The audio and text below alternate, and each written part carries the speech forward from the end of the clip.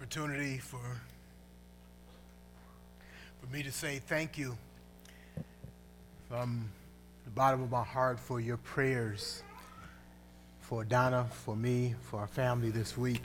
One of the things that Donna has shared is that she just felt lifted up in prayer by God's people, from God's people all around. I know there were people here, believers of this church were praying. I know that there were family members that we have on both of our sides that were praying, and we know that friends and associates all over were praying, and we could feel God's prayer in delivering her. And just the good news today is yesterday, for the first time, she was able to eat some regular food, and that is truly a blessing. She had gone 8 days without eating any food, and then the doctors put her on a liquid diet, and then gradually stepped that up to yesterday she could have something a little more substantive, and we praise God that she is dealing well with it and progressing. She's not released yet, and we don't know when that will happen. We haven't got results back from the tests that's being done to determine whether or not what was found in her and that was removed was cancerous or not, but we'll find that out early this week, and we want you to just continue in prayer for her. To most of us, you may be asking, how did this happen so all of a sudden? And Donna and I are asking that same thing. There was no clue or hint that she was having any trouble in this area at all. And so, God sends trials in your way, and I think one of the things that's come from the trial is the display of God's love through his people. And that has come through loud and clear, and I praise God for your expressions of that in so many different ways. I know many wanted to come and visit, and there was a time when she could not take visitors, and she would have known that you were there, and she was fighting for her life and for every bit of rest that she could get. And I praise God that that phase is over, and we're moving on to other phases of recovery and healing. So I just want to say thanks to the Lord, and thanks to the Lord's people for your consistent, faithful prayers on our behalf, on her behalf. Our scripture reading, let's look at that today, is 1 John chapter 4.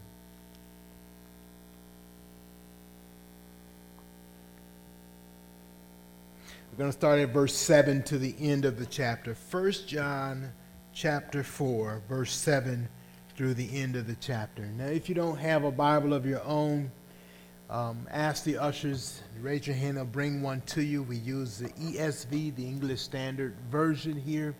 I want you to have a copy of that so that you can follow along with us in the reading of God's Word.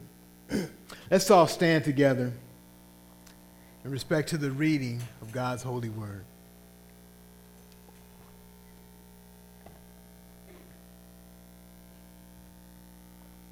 First John 4, verse 7. Beloved, let us love one another, for love is from God, and whoever loves has been born of God and knows God. Anyone who does not love does not know God, because God is love. In this, the love of God was made manifest among us, that God sent his only Son into the world so that we might live through him. In this is love, not that we have loved God, but that he loved us and sent his Son to be the propitiation for our sins. Beloved, if God so loved us, we also ought to love one another. No one has ever seen God. If we love one another, God abides in us, and his love is perfected in us. By this we know that we abide in him and he in us, because he has given us of his Spirit. And we have seen and testify that the Spirit has sent his Son to be the Savior of the world. Whoever confesses that Jesus is the Son of God, God abides in him, and he in God. So we have come to know and to believe the love that God has for us. God is love, And whoever abides in love abides in God, and God abides in him. By this is love perfected with us, so that we may have confidence for the day of judgment. Because as he is, so also are we in this world. There is no fear in love, but perfect love casts out fear. For fear has to do with punishment, and whoever fears has not been perfected in love. We love because he first loved us. If anyone says, I love God and hates his brother, he's a liar. For he who does not love his brother whom he has seen cannot love God whom he has not seen. And this commandment we have from him, whoever loves God must also love his brother.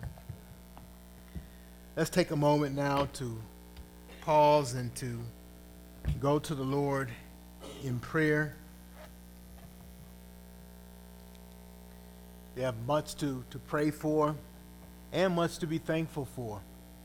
Just come through a holiday of Thanksgiving and a season of Thanksgiving. And one thing I understand is, spending the first Thanksgiving, I think since I've been married, 37 plus years of not having a meal with the family and a special sit down thing that we call Thanksgiving.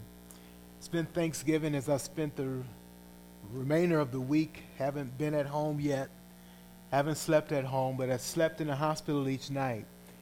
And yet I count my blessings. I count myself grateful and blessed. The children sang the song, I'm blessed. I count myself blessed to know that God has shown his favor on me. That God is my Savior, my provider. He is our healer. Count myself blessed to be a child of God and to be able to rest in his love and in his comfort.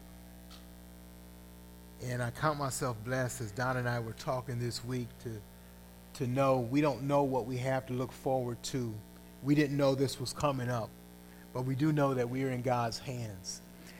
And I count myself blessed to be at this place in this moment, to be able to look at Donna and to see her and the recovery that God has brought her through. And that's an extreme blessing to me, and I'm so thankful for what God has done and what he is doing in my life and he's doing in her life in regards to her health and her strength. So we need to be thankful to God. Let's just pause and thank God. Thank you, Father, for through the events of this week, though as tough as they are, we feel your presence. And thinking back, it's not just this week, Lord. In this past several weeks, we've had the loss of our dear sister, Sister Beverly. We pray for encouragement, continue for Charles and for Charmone and for Lawrence. We thank you for their faithfulness during this time. I think of Brother Charles as since the time of his wife's death, he has been a part of the rescue mission ministry to the men on Saturday. He was there for that. He's been part of our services. He's been part of our fall social that we had here at the church this past Saturday. And he's been one that's been faithful to call me and to encourage me when I thought I should be the one encouraging him. I thank you for that type of faithfulness and example and strength that just comes from you and serving you. And so, Lord, in this time of challenge, when we have seen death and still sorrow from it, we have many who are gravely sick, and that we just come before your throne on their behalf. It was an encouragement to see one of them, Sister Minnie, as she wrote an email that she'd be praying for Donna, even though she herself has a grave illness. She's an encouragement. It's encouragement to pray for Sister Brenda Adams and in her condition have many tests and don't know exactly what's wrong and still struggling to find out what's going on with her body. She knows she has pain and discomfort but doesn't know what the cause is. And yet she's reached out to pray for others, including Donna. We thank you for that. We thank you for Sister Lola Spears here today again and just continue to be faithful, was there at the funeral, Lord, and just to muster her strength and to show her love and her concern. I thank you for that. I pray for each one, Lord, that I've mentioned here, that you would sustain and you would watch over and you would bless them. I thank you for, and I pray for my dad, Lord, and his struggles with his health, that you would sustain him, that you would minister to him and with your grace. You said your grace is sufficient, and yes, it is true. We just pray, Lord, that you would administer that grace. Pour out your grace on him during this time, on my mom as she cares for him. Watch over him. I think of my father-in-law, Mac, and dialysis 3 times a week. And yet he is just faithful here. He's here for service. He's here for ministry, for encouragement to others. And I just pray that you would watch over and bless him. Pour out your grace on him. Lord, I would pray that you would allow us to learn from the examples that are set before us. Ones of faithfulness, encouragement, a love for you and a zeal for you. That we will follow that example. And so I do pray for my wife, Donna. I do thank you for the healing and protection that you have given her. We prayed that you would step in and that no surgery will be required, and yet it was required. We're thankful that that surgery, even though that first procedure did not accomplish what we wanted it to, what the doctors hoped it would accomplish, they went on to the other surgical procedure, and that went well. She's recovering from that, Lord. It's by your grace that happens. It's by your grace that you had us to come to the very hospital, the very floor, the very ward that Chantel works on. So Chantel could look on from time to time. The nurses there show that she's had a great testimony there as they care for us like we were their own parents. I thank you for that. I thank you for the many who have prayed, the many who have wanted to visit, and who have called and expressed in so many ways their love and their concern. I thank you for each one, Lord. So I pray that you would bring Donna to healing. Give me wisdom as a husband as how I can be a help, a servant, to love her where she is needed, to help where she is needed. I thank you that you have given me a heart and you've shown me I've never had that tested this way, to be faithful in sickness and in health, as we vowed over 37 years to do.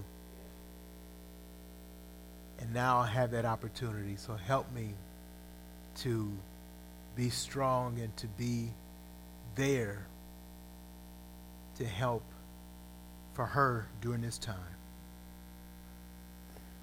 There are others who are struggling with their health right now. We know Dale is not here today. He had to go into emergency for care for himself. And I just pray for him, that you would watch over him, bless him, heal him. I thank you for your faithful saints who are just gathered here today. Bless now the preaching of your word. Lord, we esteem your word highly. It is what carries us through. It is your communication to us. The sharing of your plan and your purpose and your love to us comes to us clearly through your word. So we do not set it aside. We uphold it. I want to hear it preached. I want to preach it myself. I want to remind myself and others of what you have for us. I want to be comforted in it. I want to be cared for. I want to be reminded and pointed and directed to you through your word. We pray that you would do that. Use your word to minister to our hearts and to meet our needs today. We pray this now in Jesus' name. Amen.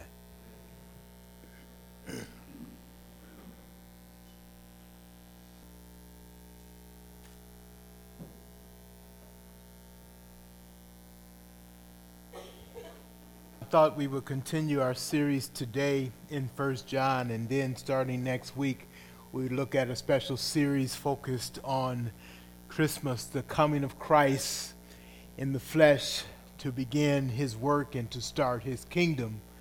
And so let's look at what we have before us, our text in 1 John that we've read, 1 John chapter 4, verse 7, through the end of the chapter for our text for today.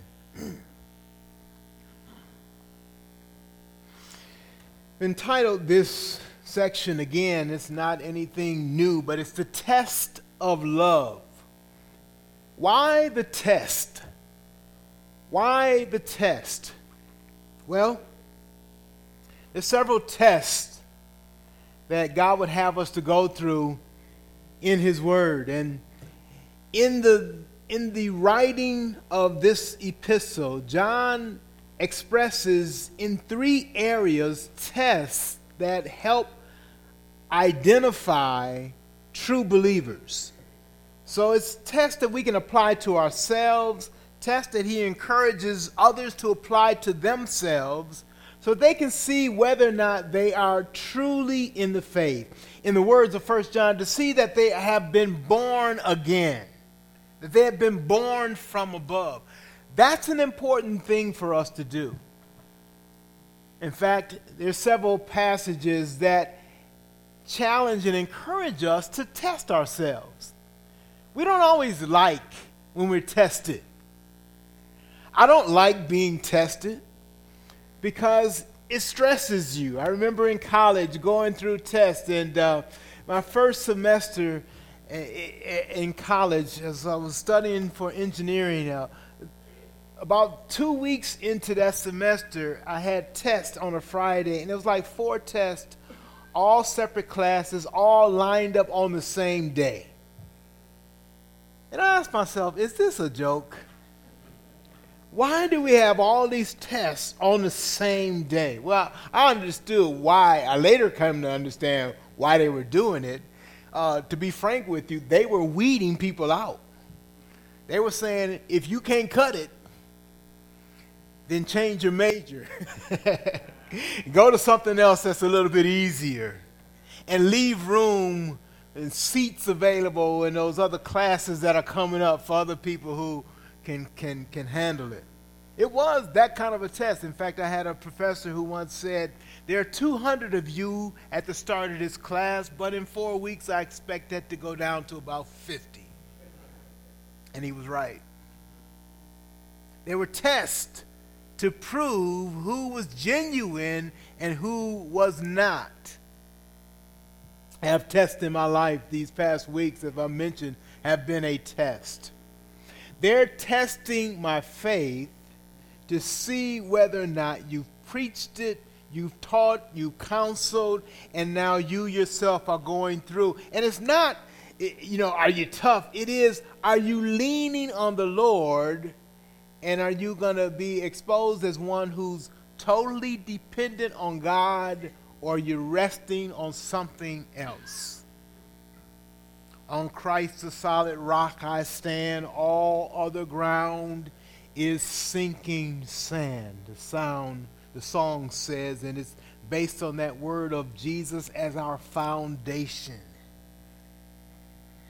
And so God wants others to see that even in the roughest and toughest moments in our life, we trust him, we love him, we serve him. I definitely want to pass that test. So there's tests in 1 John for believers. I want to read a couple verses from the Gospel of Matthew, Matthew 7, verse 21 through 23. Now, I asked the question, why are we tested? Why are there tests? People say, you shouldn't challenge or question anybody's salvation. That's not what the Bible says. We ought to question it continually and see that it is solid and is built on Christ. So in Matthew 7, verse 21, Jesus is speaking these words. This is what he said. Not everyone who says to me, Lord, Lord, will enter the kingdom of heaven, but the one who does the will of my Father who is in heaven. On that day, many will say to me, Lord, Lord, did we not prophesy in your name and cast out demons in your name and do mighty works in your name? And then I would declare to them, I never knew you. Depart from me, you workers of lawlessness. See, Jesus says a lot of people think that they're going to enter to the kingdom because of what they say. And he says, no, I am going to judge you on what it is you do. Do you really pass the test? Notice what he explains in that verse. He says, many will say, where he says this, not everyone who says to me, Lord, Lord, will enter the kingdom of heaven. Notice what he says they say to him, Lord, Lord. They speak spiritual talk. He says, not everyone who says, Lord, Lord, will enter the kingdom. But then he gives a contrast, but the one who does the will of my Father. So, do you pass the test? Not do you think you're going to pass the test. Do you actually pass the test? Another verse in Scripture that is a reminder to me, it's in 2 Corinthians chapter 13, verse 5. It says this, examine yourselves to see whether you are in the faith. Test yourselves. Or do you not realize this about yourselves, that Jesus Christ is in you, unless you fail to meet the test? Wow. The writer of Scripture is saying there's a test that you ought to take, and to see that you meet that test. Don't assume. And so we come to 1 John in our text today, and we see throughout 1 John, there are 3 tests that he uses that he wants us, each person, to examine themselves. There is the test of obedience, there's the test of love, and the third test is the test of faith. I want you to see, because when we come to this section that we're in now, 1 John chapter 4, verse 7, he applies those tests together. The test of obedience is given several times in 1 John. In chapter 1, verse 6, he says it this way. If we say we have fellowship with him while we walk in darkness, we lie and do not practice the truth. So that's the test of obedience. Not just what we say, but how we walk or how we live, right? Given again is stated this way in chapter 2, verse 3. Listen to this. And by this we know that we have come to know him if we keep his commandments. Very clear, isn't it? How do you know that you belong to God? If you walk in obedience to him. The next verse. Whoever says I know him whoever says I know him but does not keep his commandments is a liar, and the truth is not in him. So it applies that test, not to just what you say, but how you live. What do you do? It's a test of obedience. It's given again, chapter 2, verse 9. Whoever says he's in the light and hates his brother is still in darkness. It's actually the test of love and the test of obedience kind of combined together. Chapter 3, verse 6, all the way through 10 is the test of obedience. Chapter 3, verse 6 says this, no one who abides in him keeps on sinning. No one who keeps on sinning has either seen him or known him.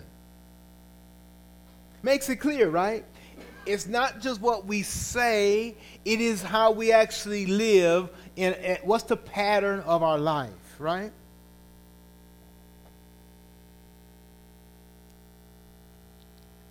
Verse 24 of chapter 3.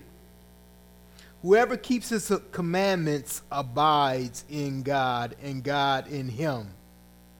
Whoever keeps his commandments, that's the test again of obedience. In chapter 2, verse 9, we see the test of love given there. Chapter 2, verse 9, we read, but it says, whoever says he's in the light and hates his brother is still in darkness. Whoever loves his brother abides in the light, and in him there is no cause for stumbling. But whoever hates his brother is in the darkness and walks in the darkness, does not know where he's going, because the darkness has blinded his eyes. The test of love. Chapter 2, verse 15. Do not love the world or the things in the world. If anyone loves the world, the love of the Father is not in him. That's a test. If you love the world, then the love of the Father is not in you. That's a test. That's how you can tell. Chapter 3, verse 14, again, the test of love says this. We know that we have passed out of death into life because we love the brothers. We can apply that test to ourselves. And then the third test is the test of faith. In chapter 2, verse 23. Chapter 2, verse 23, it says this. No one who denies the Son has the Father. Whoever confesses the Son has the Father also. In other words, it's examining what we believe. Test of obedience is how we live, what we do. The test of love is who we love, who we hate, how we love. Then the test of faith is what it is that we believe. We can put that to the test according to 1 John. According to 1 John 3, verse 23, we see it applied this way. And this is his commandment, that we believe in the name of his Son, Jesus Christ, and love one another just as he commanded us. So here we see the test of love and the test of obedience combined. The test of love and the test of faith combined. Chapter 3, 23. And then chapter 4, verse 2 and 3, we see another test of faith, how you can examine your faith. Verse 2, it says this, by this you know the Spirit of God. Every spirit that confesses that Jesus Christ has come in the flesh is from God. What is it that we are to believe? If we are genuine, we believe that Jesus, as we spoke last time, is the Christ that is come from God. We believe Jesus in his humanity and Jesus in his deity. Those are prerequisites. Those are mandatory. They're not optional for believers. All right, let's take a look then at our text here. The test of love in chapter 4, verse 7. First of all, he takes the time out to define love, and he defines it in a unique way. Two statements about love. And, well, they're very similar, and they help us understand love, and then we'll follow that with a positive statement and a negative statement. The first statement we'll look at is in verse 7. He says simply this, love is from God. Love is from God. The second statement that goes right along with that and helps us understand that first statement is in verse 8, and he says this, simply, God is love. God is love. He says if you want to understand love, love is synonymous with God. The way I write that in my notes, being an engineer, I write everything kind of like a mathematical equation, right? Love equals God, and then God equals love. They're one and the same. They're indistinguishable. Love comes from God because God is the source of all love. No love exists apart from God. Love is from God. Love is God. God is love, one and the same. So from that truth, and we could stay there for a long time, but he simply states, that's what John does, both in the gospel and in his epistle, is he takes simple terms and simple words, none longer than 4 letters. Love is from God. God is love. I like simple words. But they are profound. In other words, you could search and delve into the meaning and search it out, and you will never get to the end of it. From that statement of truth, he gives us a positive perspective and a negative perspective. Let's read verse 7 and 8 and pull it out. Beloved, let us love one another, for love is from God, and whoever loves has been born of God and knows God. So the first statement is a positive statement. Whoever loves has been born of God and knows God. What he's saying is, what it means to know God, and we're not talking about an intellectual knowledge. When the Bible talks about know, it's more in the sense of experience. Those who have relationship with God. The old King James Version, we say, Adam knew his wife, and she begot a son. I was a young kid. I'm like, what does that mean? Know and begot. Well, what it means is he had a special relationship with his wife, and from that a child came. And we were little kids. We used to sing a song. Mary and John sitting in the tree, Kissing. First come love, then come marriage, then come the baby in the baby carriage. Right? Y'all remember those songs? We sing that. And so it's saying, look, to know God means a special relationship with him. Not just, I read a book about God and I know about God. It means to have a special relationship. Those of us who teach children and have children ourselves, we need to understand that. We are trying to present God to our children. We're trying to get them to know God. Sometimes that means taking them out and correcting what might need to be corrected. I want you to know how God thinks, how God behaves, what is acceptable, and what is special about him. And it would take us to the end of our lives to just get a piece of that. It is done through relationship, not through head knowledge, through relationship, through experiencing God. So he says this, whoever loves has been born of God and knows God. Anyone who loves, in order to love, you have to have a relationship with God. And those who have a relationship with God experience and know and practice love. Now, I know many would counter that and say, well, there's people in the world who love and don't know God. And I would say to you, no, they don't. They don't love and they don't know God. They experience some things in our human perspective that we would think of as love.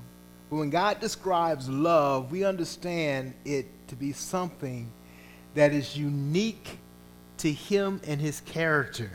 You know, we have traits of it. We're concerned, and we have a concern for things and for others, but nothing to the degree that God has.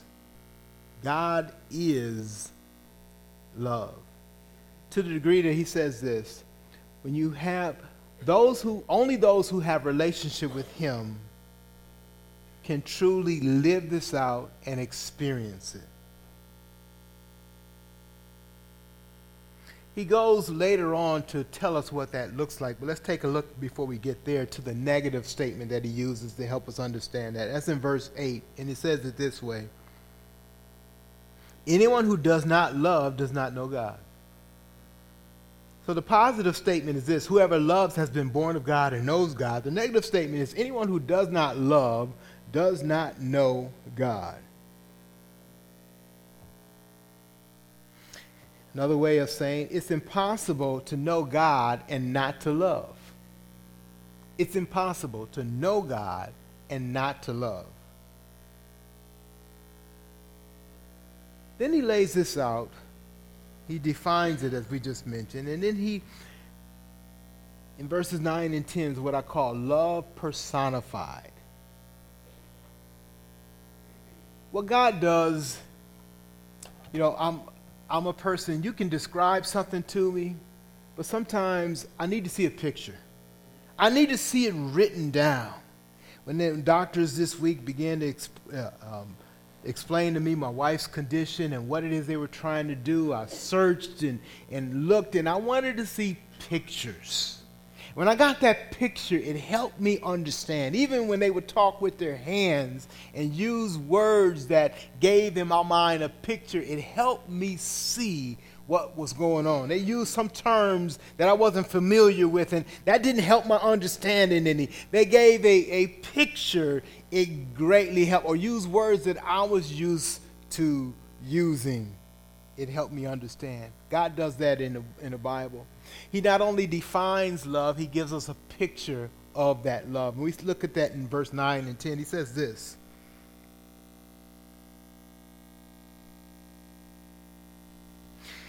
in this, the love of God was made manifest among us. Manifest means revealed or made known. He says, I'm about to show you how God's love is shown to us, is revealed to us, is made clear to us. He says, I'm going to give you a picture of God's love. I'm not going to just talk about it. If a young man loves a woman and he wants to share and express his love, he struggles to find words to do that. Now, he'll use words, but he'll also want to express that in other ways. And in fact, love has to be displayed in other ways besides words. Earlier in 1 John, he encourages us, let's not just love in word alone, but in action, in deed, in practice. So God gives us a picture of his love for us to see.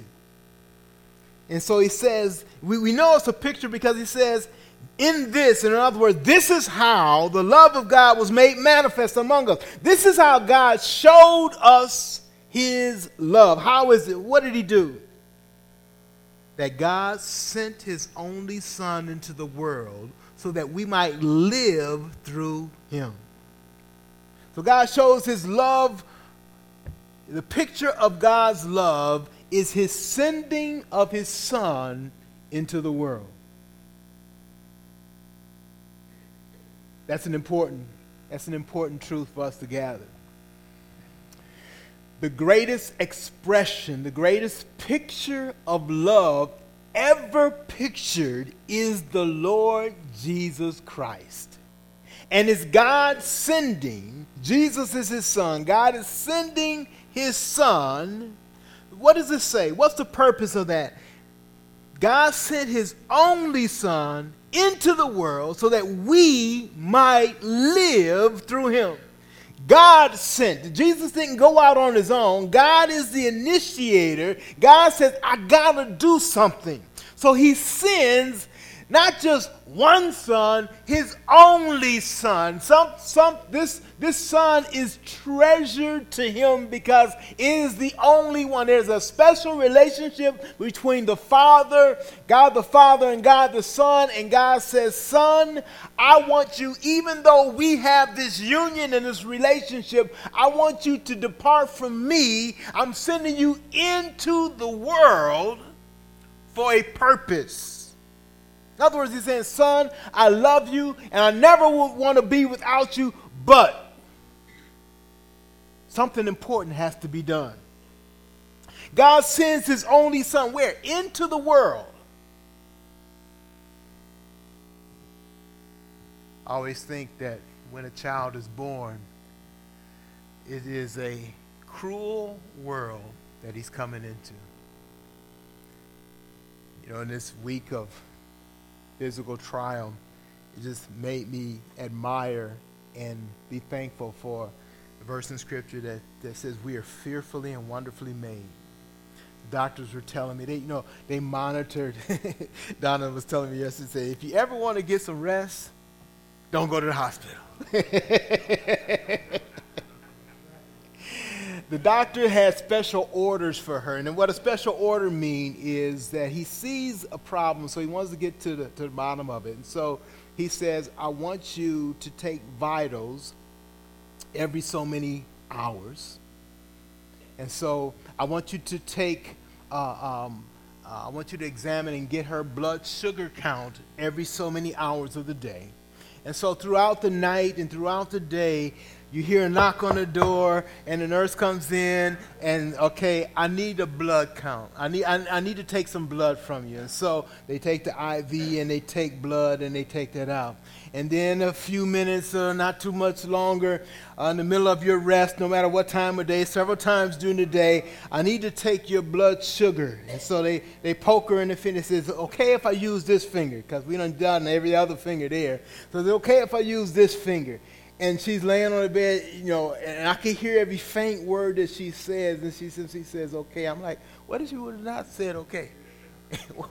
What's going to happen? Well, I'm sorry, ma'am. I know you're tired, but we got to do this, right? So they poke that, and they take that blood, and they take the blood, they measure that and get the blood sugar content from there. And so they are going through all of these things and constantly. The order from the doctor says, I want you to do the test, give me the information that I need so I can see what's going on in her body. I want to check out what's going on. And so they would say, they had her hooked up to a monitor that gave them a heartbeat. And so they knew when her heart was beating faster than it was, and they can see something's going on in the body because of that. The body is responding to that. Now, what I was saying is that we're fearfully, wonderfully made. And so they found out that her potassium level was high. I'm like, okay. That good or bad? Tell me. It's not good. Here's the safe level, and here's her level. Okay, it's not good. What does it mean? Well, it means that there's another part of the body that's either not doing what it normally does, and Mickey will tell you because it's doing something else. The body says, no, I got something more important to do. I better fight this, and so I'm going to ignore this part over here. And they can pick that up, and so the body is making all these adjustments. It's fearfully and wonderfully made so that we can live.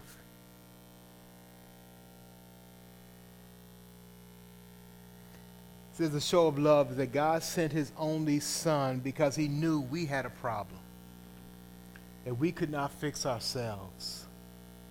And he did what was necessary for us that we could not do for ourselves. He sent his son into the world so that we could live. Because something vital was at stake. Our very existence was at stake. And so God does something to his own son that doesn't appear on face value to be love at all. He says, son, you must die so that they could live. And the Bible is saying that is the greatest expression of God's love. He gave his son. His son gave his life. And they did that in cooperation with one another, voluntarily, willingly, so that you and I could live. This is the greatest expression of God's love. It's interesting now, in the Christmas season, they don't even want to call it that anymore, but in the Christmas season, I look at, as I watch TV, I call myself a connoisseur of commercials. I watch commercials because commercials tell you what they're trying to sell, who they're trying to sell it to, and what's going on right now. And you'll notice they're selling everything now, of course. But what they're trying to sell is love. If you love this person, you'll buy them this. Of course, not from that store, but from our store. Because if you really love them, you'll spend the extra money to get our product. That's what they're trying to sell. They're trying to sell us on love. But God says, I'm going to show you my love in my Son giving his life for you so that you can live. Second thing, what he says about this picture that God's love shows us in verse 10. In this is love, not that we have loved God, but that he loved us and sent his Son to be the propitiation for our sins. Not that we love God. God initiates this thing called love. In Romans 5, verse 8, it says, but God shows his love for us in that while we were still sinners, Christ died for us. God initiated the love. It's not like we woke up out of our stupor and said, hey, I want to love God. God started it first. You ever try to reconcile two people when they're mad at each other? Somebody's got to initiate some things, right? Somebody got to say, look, I'm going to be the forgiver here and going to reach out to you. Usually it's two people waiting for a phone call, right? Well, if she's serious, well, if he's serious, he's going to call me. And it's two people waiting for the same call. And they even tell each other, I'm waiting for you to say I'm sorry. I'm waiting for you to apologize. Well, if two people wait, what's going to happen? Nothing. There's no action. There's no movement. God didn't wait. God initiated his love. And when there was no reason no reason to love us and every reason to judge us, it says God initiated. Not that we loved him, but that he loved us. And reminder that he loved us when we were totally unlovable. This week I pray, Lord, would you pour out your grace on me and pour out your grace on my wife. It's not because I deserve it or she deserves it. It's not on the basis of that at all. Lord, it's because you're gracious and we need it. Pour out your grace. That's what God does in his love. He loved us when we were totally undeserving. He initiated. And it says this thing about propitiation, right? In this, verse 10, this is love. Not that we love God, but that he loved us and sent his Son to be the propitiation for our sin. That word propitiation is found in chapter 2, verse 3. It's a deep word. John doesn't often use big words like this, but they have a special meaning. The word propitiation means that which is given that God requires, that meets God's standard.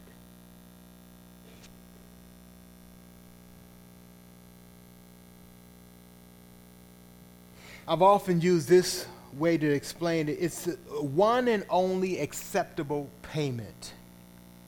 You know, in our culture, if you're going to buy something from me, we got to agree on the currency, right? And usually the agreeable currency is cash. I accept that. Because I can see it, I can feel it, and it's in my hand. And our highly civilized and technology, we have other currencies that are even more effective than cash. You know, if you get on the internet and you like to do all of your shopping that way, you need something other than cash as a currency. Propitiation means the only thing that's accepted to pay for this thing. What you going to pay? What you going to use to pay for your sin? What can I use to pay for my sin? God says there's only one currency that I accept as payment for this sin. It says he is the propitiation. Jesus is the one and only acceptable currency to pay sin, to pay for sin with. In other words, you know, if you don't have his account or account that uses that currency, you ain't getting it. It's Jesus. He sent his son to be the propitiation for our sins. Then he brings the practical. We've seen love defined, we've seen it personified, and now we see it practiced in verse 11. And he says this, beloved, if God so loved us, we also ought to love one another. Just plain and simple, right? He's saying, look, I've defined love, I've given you the picture of love, and now I'm commanding you to practice love. In other words, he's saying this, you can't just stay in your room and study this thing on love and say, now you really understand God. And I got it better now. I even got a picture of God. I can examine the picture. I can study. I can appreciate the beauty of the picture. He says, no, don't stay there either. That's not enough. He says, if you're a genuine believer, yes, you've got it defined correctly. Yes, you have a beautiful picture of it. You understand that picture. But here's what I'm driving you to, and that is to practice it. He's simply saying, do it. I like the old Nike logo, just do it. Saying, yeah, understand what it means. Yes, know what it looks like. He said, but most of all, that's for the purpose of doing it, practicing it. And he says, there is no way, here's the practical application of the practice of it. There's no way you can say you love, period, either love God or love anybody else, if you do not practice it. He's not talking about mere sentiment. He's talking about doing. Jeremy was right on with what he said this morning. It's difficult to say, isn't it? Sometimes difficult to receive. And it's not just because we want to use this occasion for that. But what he's saying is this, is that we can say that we feel that we do, but we need to practice. And he's also saying this, is that, look, it's not good enough. We can say, well, you know, I prayed at home. And I promised to pray, and I'll keep on praying. That's great, but guess what? It's the coming together that's important. How would you feel if you wanted to express, you know something needed to be expressed, but you just felt it in your heart and did not express it? Well, I'm not saying that you did not express love towards my wife. What I'm saying is that there is a special purpose in us coming together that is important. Not just for this moment, but it says it drives at a faithfulness that's continual. Not just to meet this moment, but that says, I intend to serve God with all my heart in every way that I can. You say, well, you know, you don't have to be here on Wednesday to be that. I would say, yes, you do. Because if it's in your ability to do, then you ought to do. I expect it of you, and God expects it of you. And we ought to do. So what he's saying is it's the practice of it. Being faithful in serving the Lord in all that we're called to do is what he's saying. He's saying, don't just know. Don't just see what it's pictured like. He says, I want you to actually walk, live, and do this love thing. He says, tells us how to do it. He says, well, how am I supposed to do that? What does that look like? He says, I like this verse, and I'm going to end on this verse 11 and 12 connected. We already talked about 11. This verse 12 on the end of. No one has ever seen God. And I wonder why he brings that up in this discussion about love. He says, no one has ever seen God. If we love one another, God abides in us, and his love is perfected in us. I just struggle. How are those two statements connected? What do they even mean? When he said no one has seen God, it didn't seem like he goes on a tangent and talk about something totally separate from that. No one has ever seen God, but then he talks about loving. If we love one another, God abides in us, and his love is perfected in us. What's the connection between seeing or not being able to see God and God's love abiding in us and being perfected in us? He's saying no one, including those who are genuine believers, has seen God. What is it that we do see? We see God's love expressed how? In and through each other. Now he's not talking about God's love towards those outside of the church. In this example, he's talking about God's people. He's saying the way that we experience and know and see God's love is to be faithful in serving one another. Now, actually, we all struggle at doing that. And I ask God to help me in expressing my love to my wife at this time. So that, I said, well, God, to do that, I got to have wisdom on what I should do.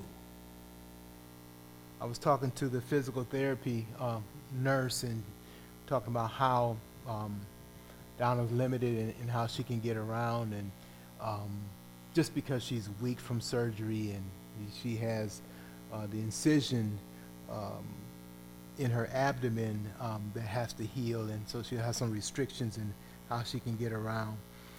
She'll have restrictions on how she can minister to her grandchildren. She won't even be able to hold them, pick them up, and so forth. So how can I love her in a practical way? And so I was asking the physical therapist, says, how do I help her, walking? And so I said, can I carry her? If you know Donna, she's an independent person. Of course, she would not want me to carry her. If you know me, I'm strong, and so I can carry her. I've done that at times, picked her up and walked her up the stairs, and she pretty much had a heart attack every step. Because, Ryan, you going to drop me? No, baby, I got you. I got you. But you know what? That wouldn't be much help, because she would be scared to death of me trying to carry her. And besides, I can do more damage trying to carry her than the help that it will provide. And so I need to learn how to assist her. My point is this. If I'm going to practice love, I need to learn what ways that will be effective. I need to know how to do that. I got to find that out. We're going to do that by gaining the wisdom that God gives us. We're going to actively have to get that wisdom. If we're going to love each other, we're going to have to be around each other. It doesn't just come natural. We have to learn that. I'm thankful for three especially, because they have the dual gift of loving me and loving Donna and having a greater degree of medical terms and knowledge than I have. That was Jackie doesn't have a doctor's degree, but that is one experienced and bright woman. And I've leaned on her and been thankful for her explanations and encouragements. She told Donna this week, "You just gonna have to stop breathing like that. That ain't helping you. Open your mouth. Breathe."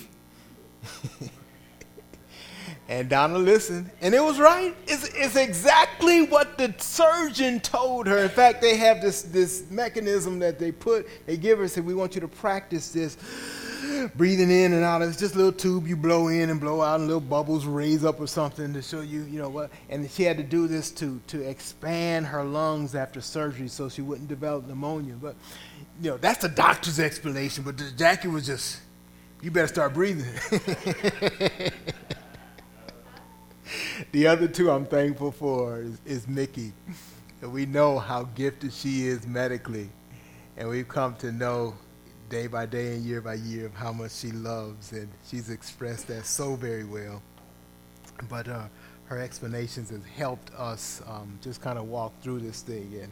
And Donna was coming out of surgery, and she had come from recovery, and then they were bringing her back to her room, and Mickey was there when I was coming up, and we were both there. And boy, I had to hold Mickey back because she was upset. They weren't getting medication to her for pain as they should have, and she was not satisfied with that. Now she knew. She said one look at Donna's face, and she knew that she needed this or needed that, and that experience and that love that just shone at that moment. The other one is Chantel, who has that love and that medical knowledge. I don't know how many of you know, but Donna's doctor, her private physician, is in the West Dallas area, and that's where we went the first time. We went through emergency, and we came back, and later on her condition got far worse, and that was after the funeral on that Saturday. We ended up going to emergency. We were going to try to go there because her doctor is there, but we knew we couldn't make it. It was just too far away. So we went to Mount Sinai, where Chantel's there, and we didn't know. We knew Chantel worked there. I'd never seen Chantel on the job. But after we went through emergency and they assigned her a room in the very floor that Chantel works, in the very ward that she works in. And if Chantel didn't tell people, she would have been assigned to my mom. So she had to tell them that, that's my mom. And so every nurse and every person comes through not only knew Chantel, but respected her knowledge. She had been moved to be head nurse in that whole area. And I can't guarantee you that I think they gave us special treatment. Because of that. But God has been caring for us. And the three that I mentioned, Jackie and Mickey and Donna, in their special ways that God has gifted them, that's no accident. And they took their knowledge and they took their love and they used it in different ways. And those are just three that I share that I'm thankful for, that have expressed this. The point here is that it's not just in terms of me personalizing this, but it is in how we minister to each other, is that our love is practiced. And that's the whole point of this passage. God wants us to practice that and to glean and learn ways that we will grow in that. What does that mean for you? It means learning how to love your husband, to love your wife. That's something you should be learning for the rest of your life. In other words, you never master that. You just get better at practicing it and keep on practicing it. How does God want you to practice the love in your own home, in your church? Can I say this? First of all, be connected. You can't love God's work here if you don't regularly come to services. You can't. You can say you love, but you got some other things to do that are more important. So you can't. So you got to be here regularly. You got to be faithful. And then when you're faithful, not just being here, but being a part. God brought you here. Don't say you don't fit in. God brought you here. Find where he fits you in, because it's his doing. He knows what he's doing. And so practice that. So praise God for his word today. I'm going to pause there and just pray. Last Sunday I wasn't around. I went right back to the hospital, but I'm not going to do that today. I'm going to stick around. So if you have any questions or need to just talk, I'll be here. And we'll just minister that way. Let's close in a word of prayer. Father, thank you for your grace. Thank you for your love. Thank you for the test. In this section, we see the test of faith and the test of love. Throughout the whole book, we see the test of obedience and the test of faith and the test of love. We learn some good things about it. You define love as pointing to yourself. You picture love as pointing to your Son. And you practice love by pointing to us and each other and how we treat each other. Thank you for that today. Challenge our hearts to really put to practice what we've seen in your word today in our own personal life, not for somebody else, but for ourselves.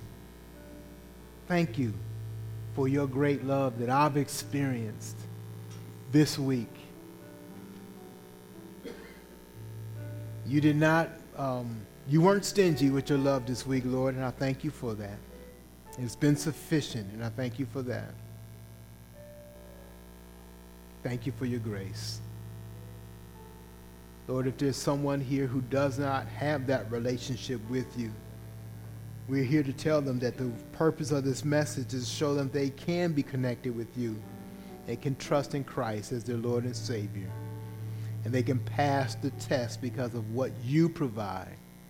That word propitiation, you, your Son, is the currency that they need. There's no other currency that you accept except his shed blood, and them trusting in that. So we thank you for that. Speak to our hearts. Bring salvation to those who need to trust in Christ. In Jesus' name we pray. Amen.